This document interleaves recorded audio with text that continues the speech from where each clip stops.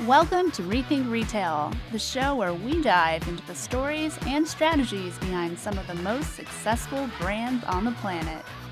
From brick-and-mortar giants to e-commerce disruptors, we uncover the secrets to their success and deliver the keys to true retail transformation.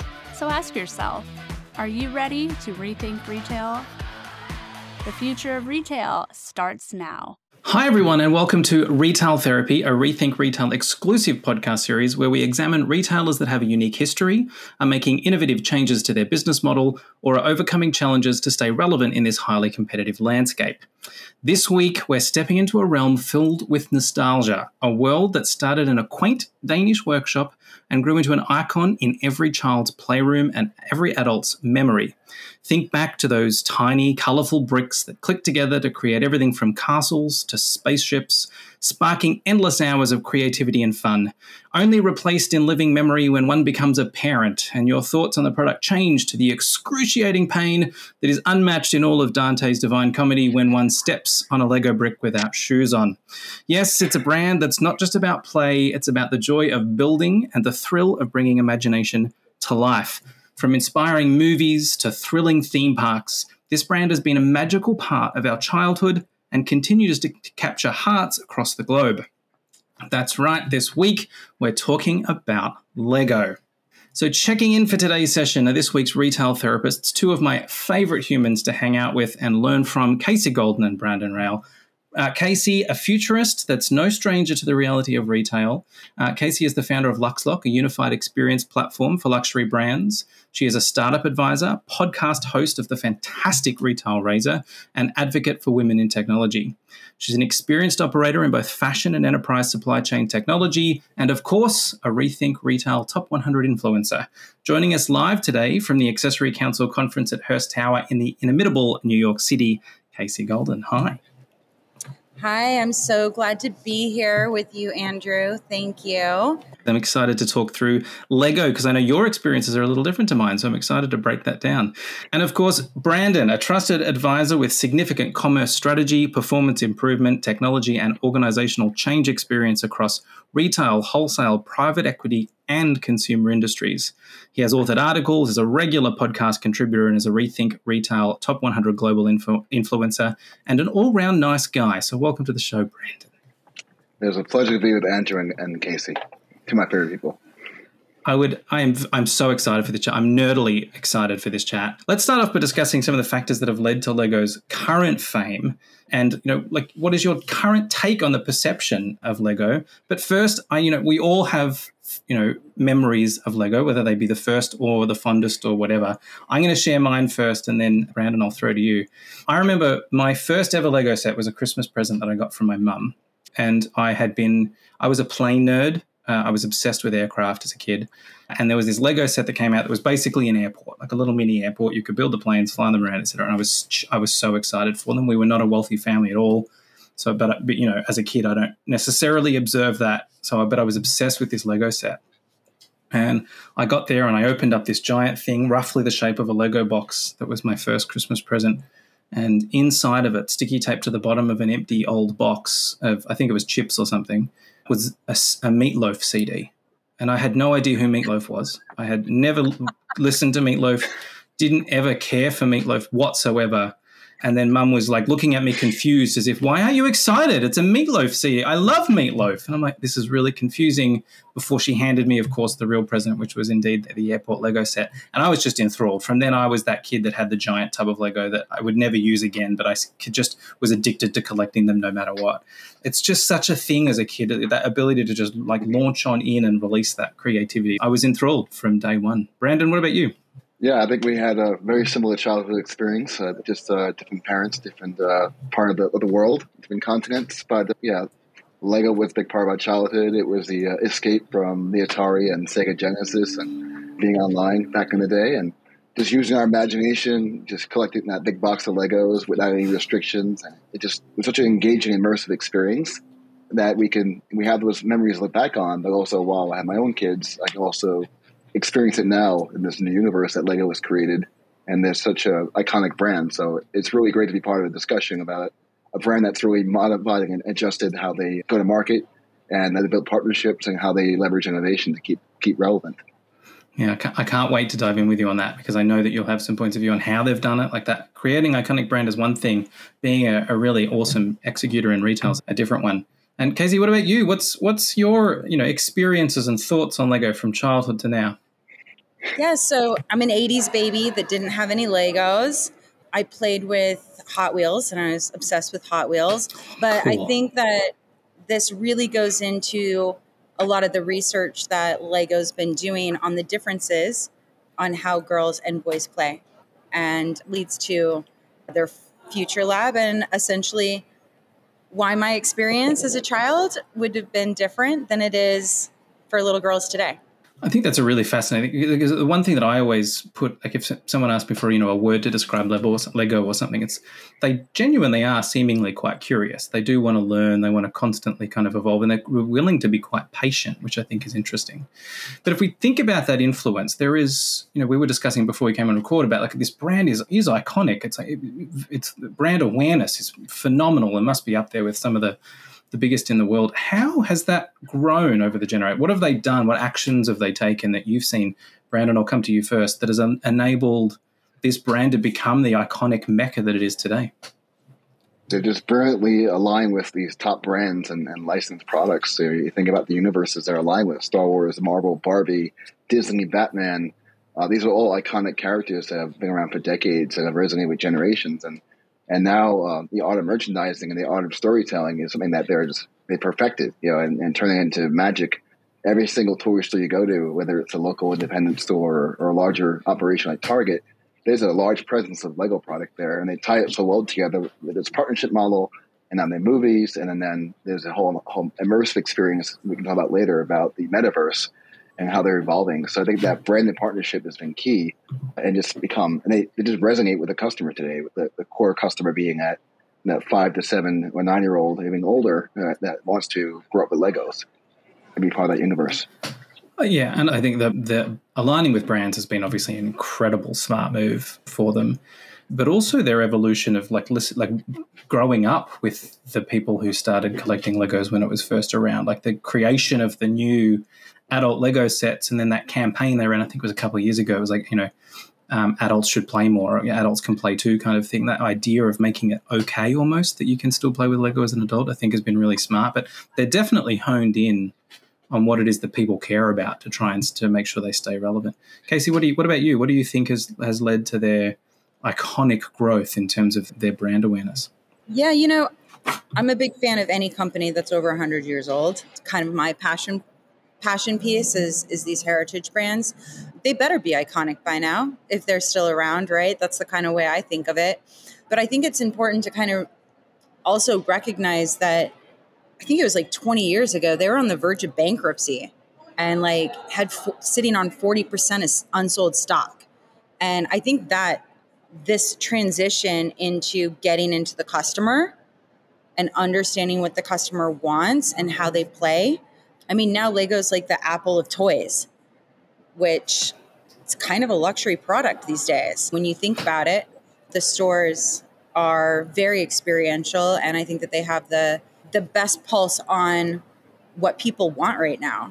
The breadth of their strategy is obviously impressive. Like the way that they've gone through, they've Disneyized everything from, not only their core product, but to the way they tell stories, to the way that they bring them to life, to the way that they advertise and market. Like all of those things, the store brand strategy, the retail strategy itself has been immaculate as well. It's been interesting. One thing I wanted to get into actually was the concept of today's brands need to stand for things, and it's becoming increasingly required of a brand to speak to me personally and make me feel good about giving them my money, or at least appease me of not having to worry. Whether I'm doing something good or not is a different story. Just make it okay for me to give you money. In a world where sustainability is a hot topic, if not the hot topic, and they're a product that is essentially made up of plastic, which is the most antitheses of sustainability, they aren't slowing down.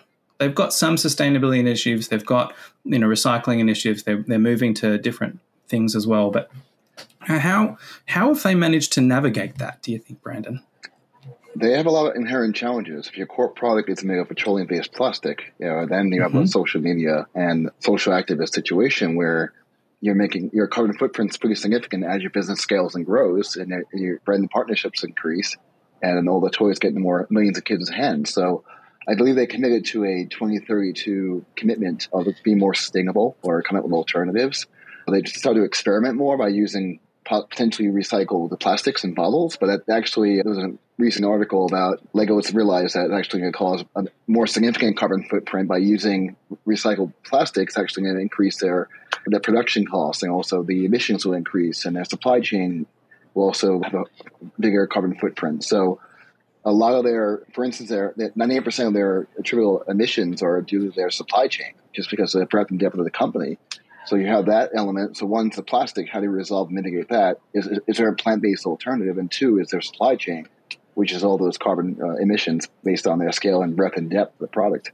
So while the commitment is commendable, they had to come up with something fast as rapidly approaching those dates. In retail, there is no shortage of data. But what if I told you that you've been overlooking the most valuable data of all, your contracts? Contracts define the commercial relationships that power retail. With contract intelligence from iCertis, you can structure and connect this critical business information so you can drive revenue, find savings, and reduce risk. To learn more, visit iCertis. That's icertis.com. And Casey, do you think, are we freaking out if you're sitting in I'm going to promote you to the board of Lego, and you're sitting in your latest board meeting, and someone's made you head of the sustainability chair committee or whatever? Are you freaking out, or are you doing those actions, or what is your view here? So I'm not the most sustainable consumer or business person. I believe in not making shit that nobody wants. I'm not against plastic so long as it's being used. It has a long life cycle value that you play with it. Your little brother plays with it. It's staying in the family for years. I look at it much more as how long is this product being used? I don't like throwaway clothes. I don't like any products that are literally just you're buying cheap garbage and then it's ending up in a landfill. If you buy a product and it has a home in your home for 5 years plus, it's a damn good product. And if it maintains value and it can be gifted. Yeah. I have my Hot Wheels collection still. It's in a box in the closet, but I still have my Hot Wheels collections. I still have I have my mother's Barbies from the 50s, right? There are things that I feel that get handed down, and Lego is something that can get handed down and it maintains value. So I'm okay with plastic. In this situation, because I think it can follow a luxury strategy. And Lego, I'm just going to kind of throw this in there. The margins on Lego are almost stacked identical to LVMH with luxury products. Yeah. 27% per dollar, 40 versus 42% overhead, and 31 versus 32% or 32 cents per dollar on COGS. So I think it's a pretty balanced product, and it can kind of, it can stick around. If I had to implement something, I would have all the customers bring in all of their Legos that they didn't want for a recycling program to melt them down and make new Legos, and they can get a new set or something. Two exciting things happened there. One, we got some Casey golden bluntness, and I'm all for it. Two, Brandon, of course, brings receipts, holding up Hot Wheels to the camera, loving that. And you're right. That's the thing that I think I've been reflecting on. It's been hard. So someone who pays a lot of attention to what's going on in the world of sustainability and retail, I stare at Lego and go, man, that's a big old problem to solve. And the number one thing that they are doing that they aren't weighting as highly is their Play On program. The idea of bringing in your old Lego, throwing it in the bin, and then it goes to kids who can't afford potentially to buy brand new Lego, which solves both of their elevation to this luxury brand, but also the environmental problem. And I'm like, upweight it. Let's make noise about that, because I think that's an incredible idea that does. You're right. Sustainability isn't just about how well a thing goes away when it's thrown away. It's how long until it's thrown away. And Right. I think they could definitely upweight that storytelling more, because I think it's actually a really beautiful program that has a lot of heart to it, which is, in line with what they've got. I think a lot of products that have long lives, maybe it's a little bit less sustainable, but it lasts 10 times longer. I think most of our problems come from a different part of retail. Yeah. Right. We'll get into that, I'm sure. That's another retail therapy episode. Yeah. Just to wrap this piece up, Andrew and Casey, just a word of caution is this greenwashing element that's out there with these top retail company brands. It's just, don't be cautious of what your commitments are with sustainability. I think there's an element of greenwashing with Lego that they have to actually be cautious what they commit to, what the risk of what they actually execute against. So I don't think it would diminish their brand equity and their loyalty and then how popular they are. But these matter. Sustainability matters to a lot of customers too, especially with the whole element of conscious consumerism. And then Casey brought up a good point out disposable fashion and fast fashion, which is complete end of the spectrum. Another discussion for another day for sure. Definitely. Yeah. But well worth having, of course, because you're right. Like, if you can make a product that lasts and can be handed down over and over again and doesn't ever end up in a trash heap, then that's more sustainable than something that must potentially more sustainably produced that does. Let's move us on. We're all retail nerds. We all love a good store experience. We love going in and getting immersed with people who have done something different and unique. Tell me about what your reflections are of their flagship stores in particular. So the way that Lego has decided to bring to life their brand. A flagship store in particular, in my definition of the term, is this is a physical manifestation of your entire brand story. How do you physically manifest it in the real world? How do you rate, Brandon, how well they've gone? And also, what are your thoughts of the store experiences themselves?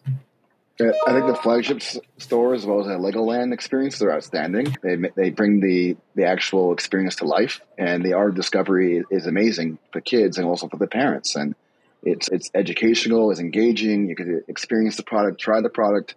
And the coolest element I like about the flagship stores in like Dubai and London and New York, they bring in local architecture elements. So if you go to the New York location, you get the Statue of Liberty, you get Ellis Island, you get Empire State Building and Fifth Avenue, and all the ballparks in New York, and the experiences of the whole community come to life in the form of Legos. So I guarantee that a parents can leave a Lego store with some products for the kids because they want to bring that whole experience home with them. Same way they would when they went to Disney World, Disneyland. You want to leave with the product. So it's merchandising magic, come to life. I think the challenge is how do you extend that experience beyond the flagship is where the small Legolands and the smaller toy stores is how do you keep that magic and that experience going? It's hard to do that at scale, but the flagship store for sure are on point with their experiences. In today's highly competitive retail landscape, personalization has become a key revenue driver. Almost 3/4 of consumers now expect personalized interactions, and more than 3/4 are frustrated when this doesn't happen. Retailers need to deliver more robust, sensory experiences and personalized customer service, and evolve with personalization, seamless purchasing, and intelligent store experiences. Beyond just personalizing the shopper experience, elevating the shopper experience relies on smarter, more connected stores, unified commerce across diverse channels, smart advertising solutions, and seamless customer service. Microsoft Cloud for Retail can help you to evolve and elevate the shopping experience. Yeah, and in a world where flagship stores are being executed sometimes well, sometimes incredibly poorly, and just are wastes of money, I think they've kind of had a nice, interesting blended approach of that experiential piece, but not forgetting the retail elements. I think that's a fantastic insight, Brandon. Casey, what do you reckon? Absolutely. Yeah, I mean, I also agree. Like, we're based in New York. We have the benefit of experiencing the best of the best of every brand almost because it's headquartered here in New York. We get the biggest stores. We have the flagships. And there's something really special in New York City when it comes to like Legoland and just toy stores in general. Like, we have something that cannot be replaced online on like an e-commerce store in other areas. And I'm moving more towards more pop-up shops and more like flagship experiential moments that if the market doesn't support a flagship, or that really experiential brick and mortar experience, then you probably shouldn't have anything. And we're at that point where Lego is so experiential and getting into the area of personalizing. I love the Sydney location. I think it's Sydney, right? Yeah. You guys got the flagship over New York. Like, that's an insane store. I love how you can go in and get one Lego. It's like candy shelves everywhere, and you can get a little Lego dude that you get to customize so it looks like you or your friend.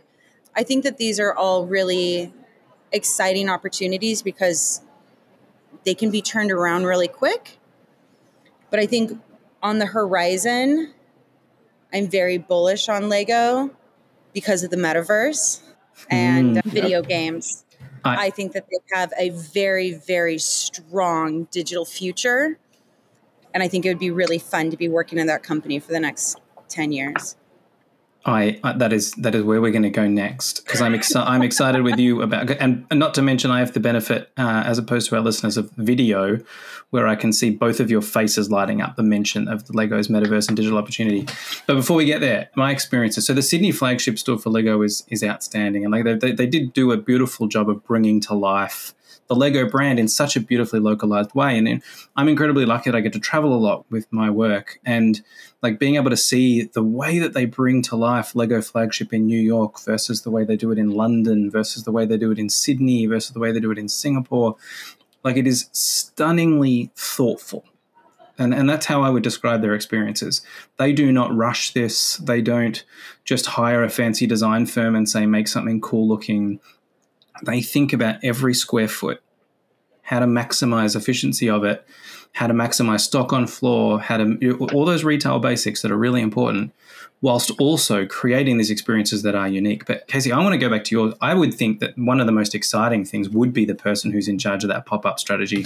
How do I pull those ideas out, make my own mosaics? How do I make my own minifigure? How do I craft something that is unique to me and put it everywhere? Just put it in the back of a truck and drive it around if you want to, and you would sell like hotcakes, and you're going to expand more and more and more and create that brand allegiance, which I think is exciting. Anyway, I've made you both wait enough. Let's talk about metaverse and digital strategies. Brandon, you and I have had many a jam on the idea of metaverse and all of those things. What's here to stay around and what isn't? With Lego, you've got Disney, you've got all of those players that are all kind of leaning in here going, throw money at the sandpit and see what we can come up with. Lego's done the same. What do you see in your crystal ball of the future for Lego Digital?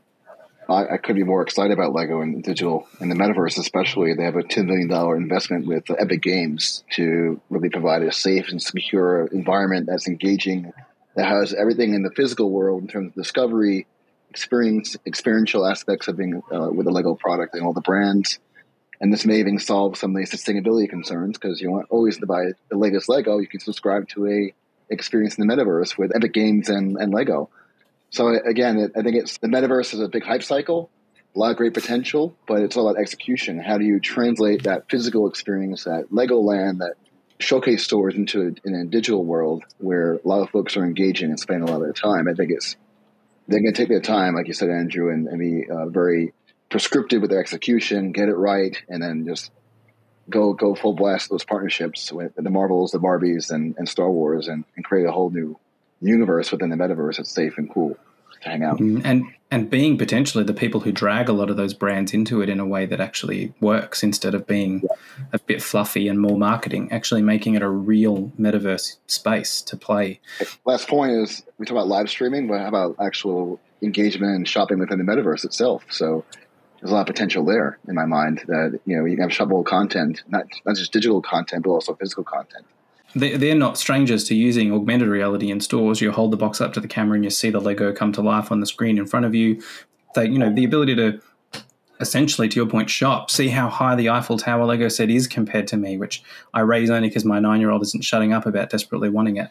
So I think the endless possibilities that exist there, I think, are really interesting. And Casey, before I come to you, I just want to make one point. I can't remember who it was now, a little while ago, that someone from Lego, when they were talking about the metaverse, said our priority number one is we want to create a place where parents don't have to worry that their kids are there digitally. Their safety and their the concern for the kids is everything. And I think that is an incredibly smart move, because that is obviously increasingly, if not already at maximum velocity, a worry for parents. So I think that's a really smart way to think about it too, in terms of prioritizing. But Casey, what about you? What is your view on the future of digital and metaverse? You mentioned before you were bullish about their future because of this stuff. What is your view? What is your take?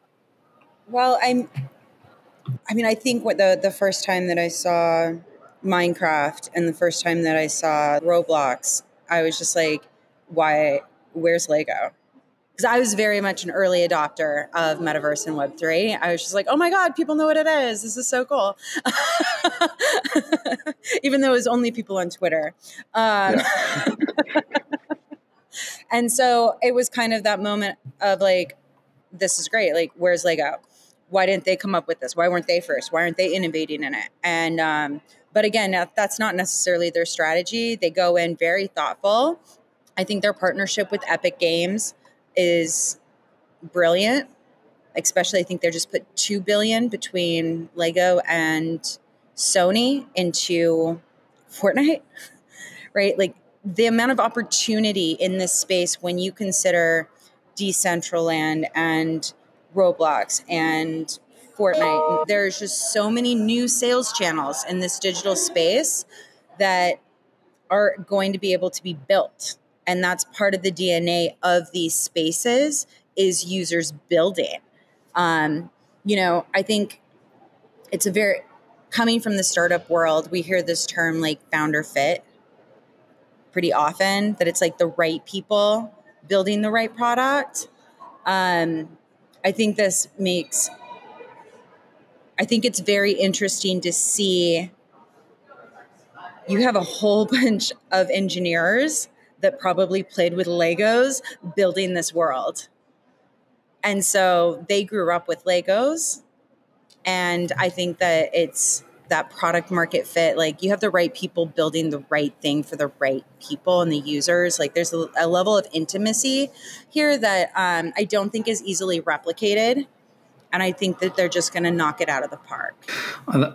I'm with you on that confidence, because I think you're right. And like the analogy of founder fit, I think, is perfect. Like, they are the people who should be the first explorers in this space, because it's safe, it's easy, and there's the most obvious use case for it in terms of it becoming a reality. And they've been there before. They've been in these spaces before in terms of whether they create immersive worlds. I mean, they've got theme parks. I remember taking kiddo to Legoland, the theme park in Florida, and I was long gone was my love of Lego. It was, I still respected it and have lots of fun memories, but it was long gone. I was enthralled. Like, it is brilliant that the way that they brought it to life in every single way, whether it be a giant dragon, whether it be, that breathes fire at you, whether it be roller coasters that look like they're made of Lego, and please, I hope they weren't. All of that stuff. They do a really beautiful job of imagining how Lego could look in a real world environment. And they've got that experience to bring into the metaverse, which I think is going to be super fun to see how they bring it to life. But in other ways too, with augmented reality and all those other things. Well, even on that, just for that example, right? Lego sells physical versions of Minecraft. Mm-hmm. So even bringing it back from digital to the physical, it's just this beautiful infinity that I'm just seeing that this is going to be the best time for them. We're excited to tell you about PayIQ's state-of-the-art payments intelligence solution that grants access to untapped first-party data for all previously anonymous customers. Every time a customer swipes their card in your store or online, rich SKU-level data is captured and added to a customer profile. These profiles are built from consistent payment data, meaning you get detailed insights into the omnichannel purchasing behaviors of every card-paying customer.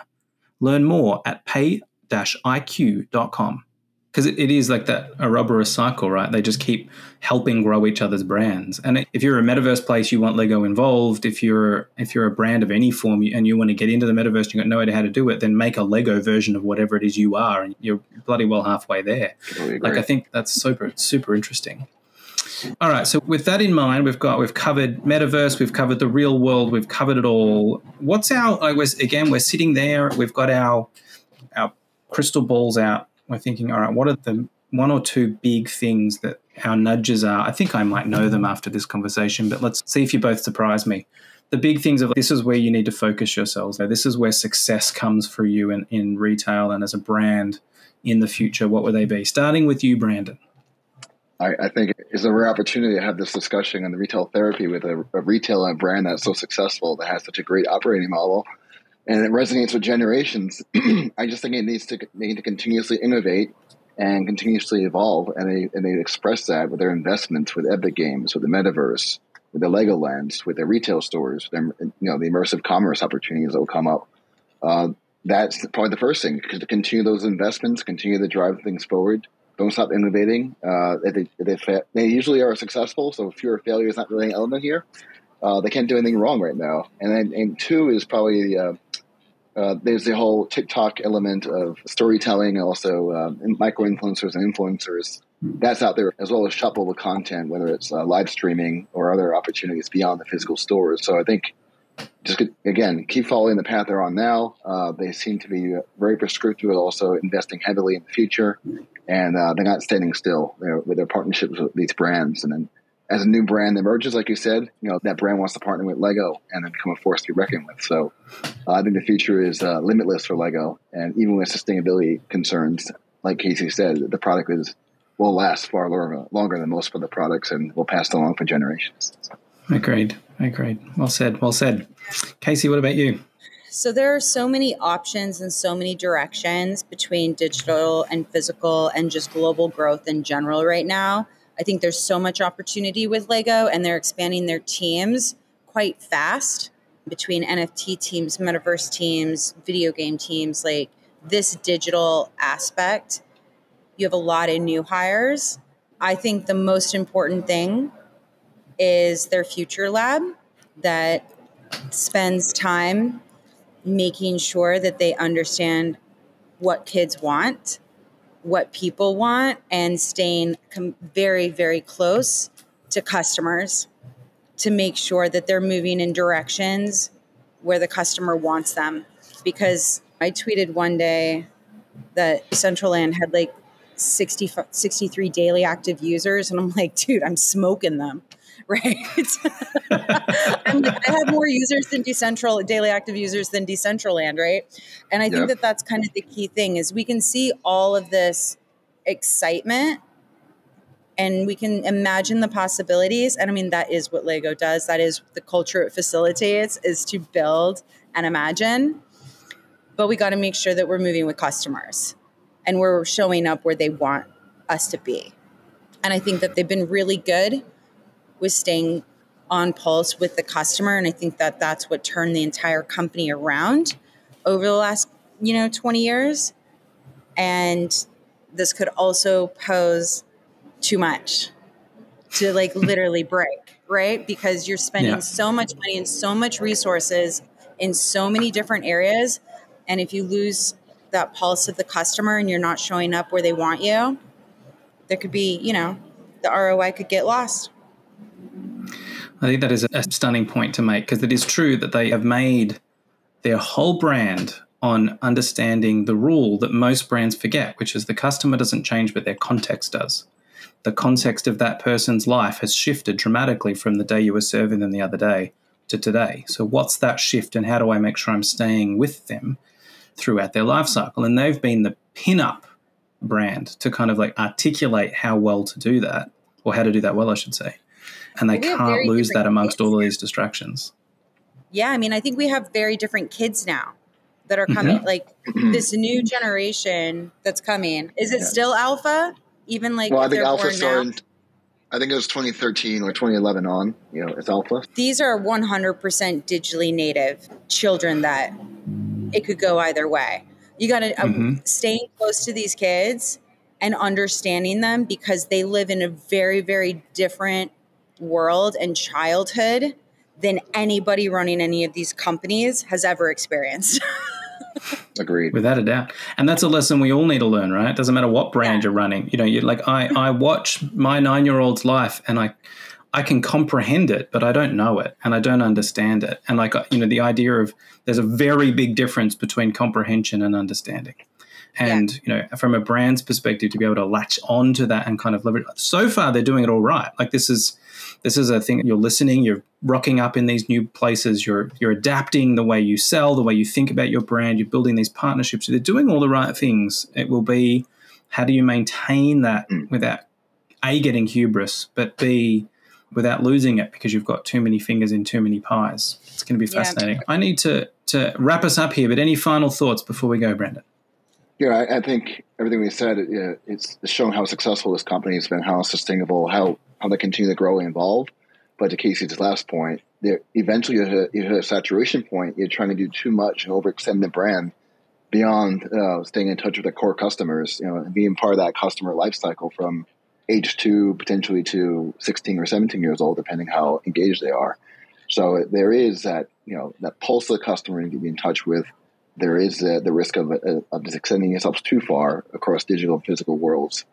But I believe they're fit for purpose, and they know their market well, and they'll continue on the cycle they're on. But it'll be very interesting to see how things evolve next couple of years. Casey, any final words before we wrap? I think Lego is a great example of looking at somebody else's business that may or may not have anything to do with your business and find some synergies of things that are working for them, things that they've done. Because I think that there's a lot of learnings from not looking at your competitors, but looking at people who work in different verticals. And I think that there's a lot of takeaways there, especially in this time of just rapid digital transformation and change. A lot of times we move slow because we can, because of who we're moving slow with.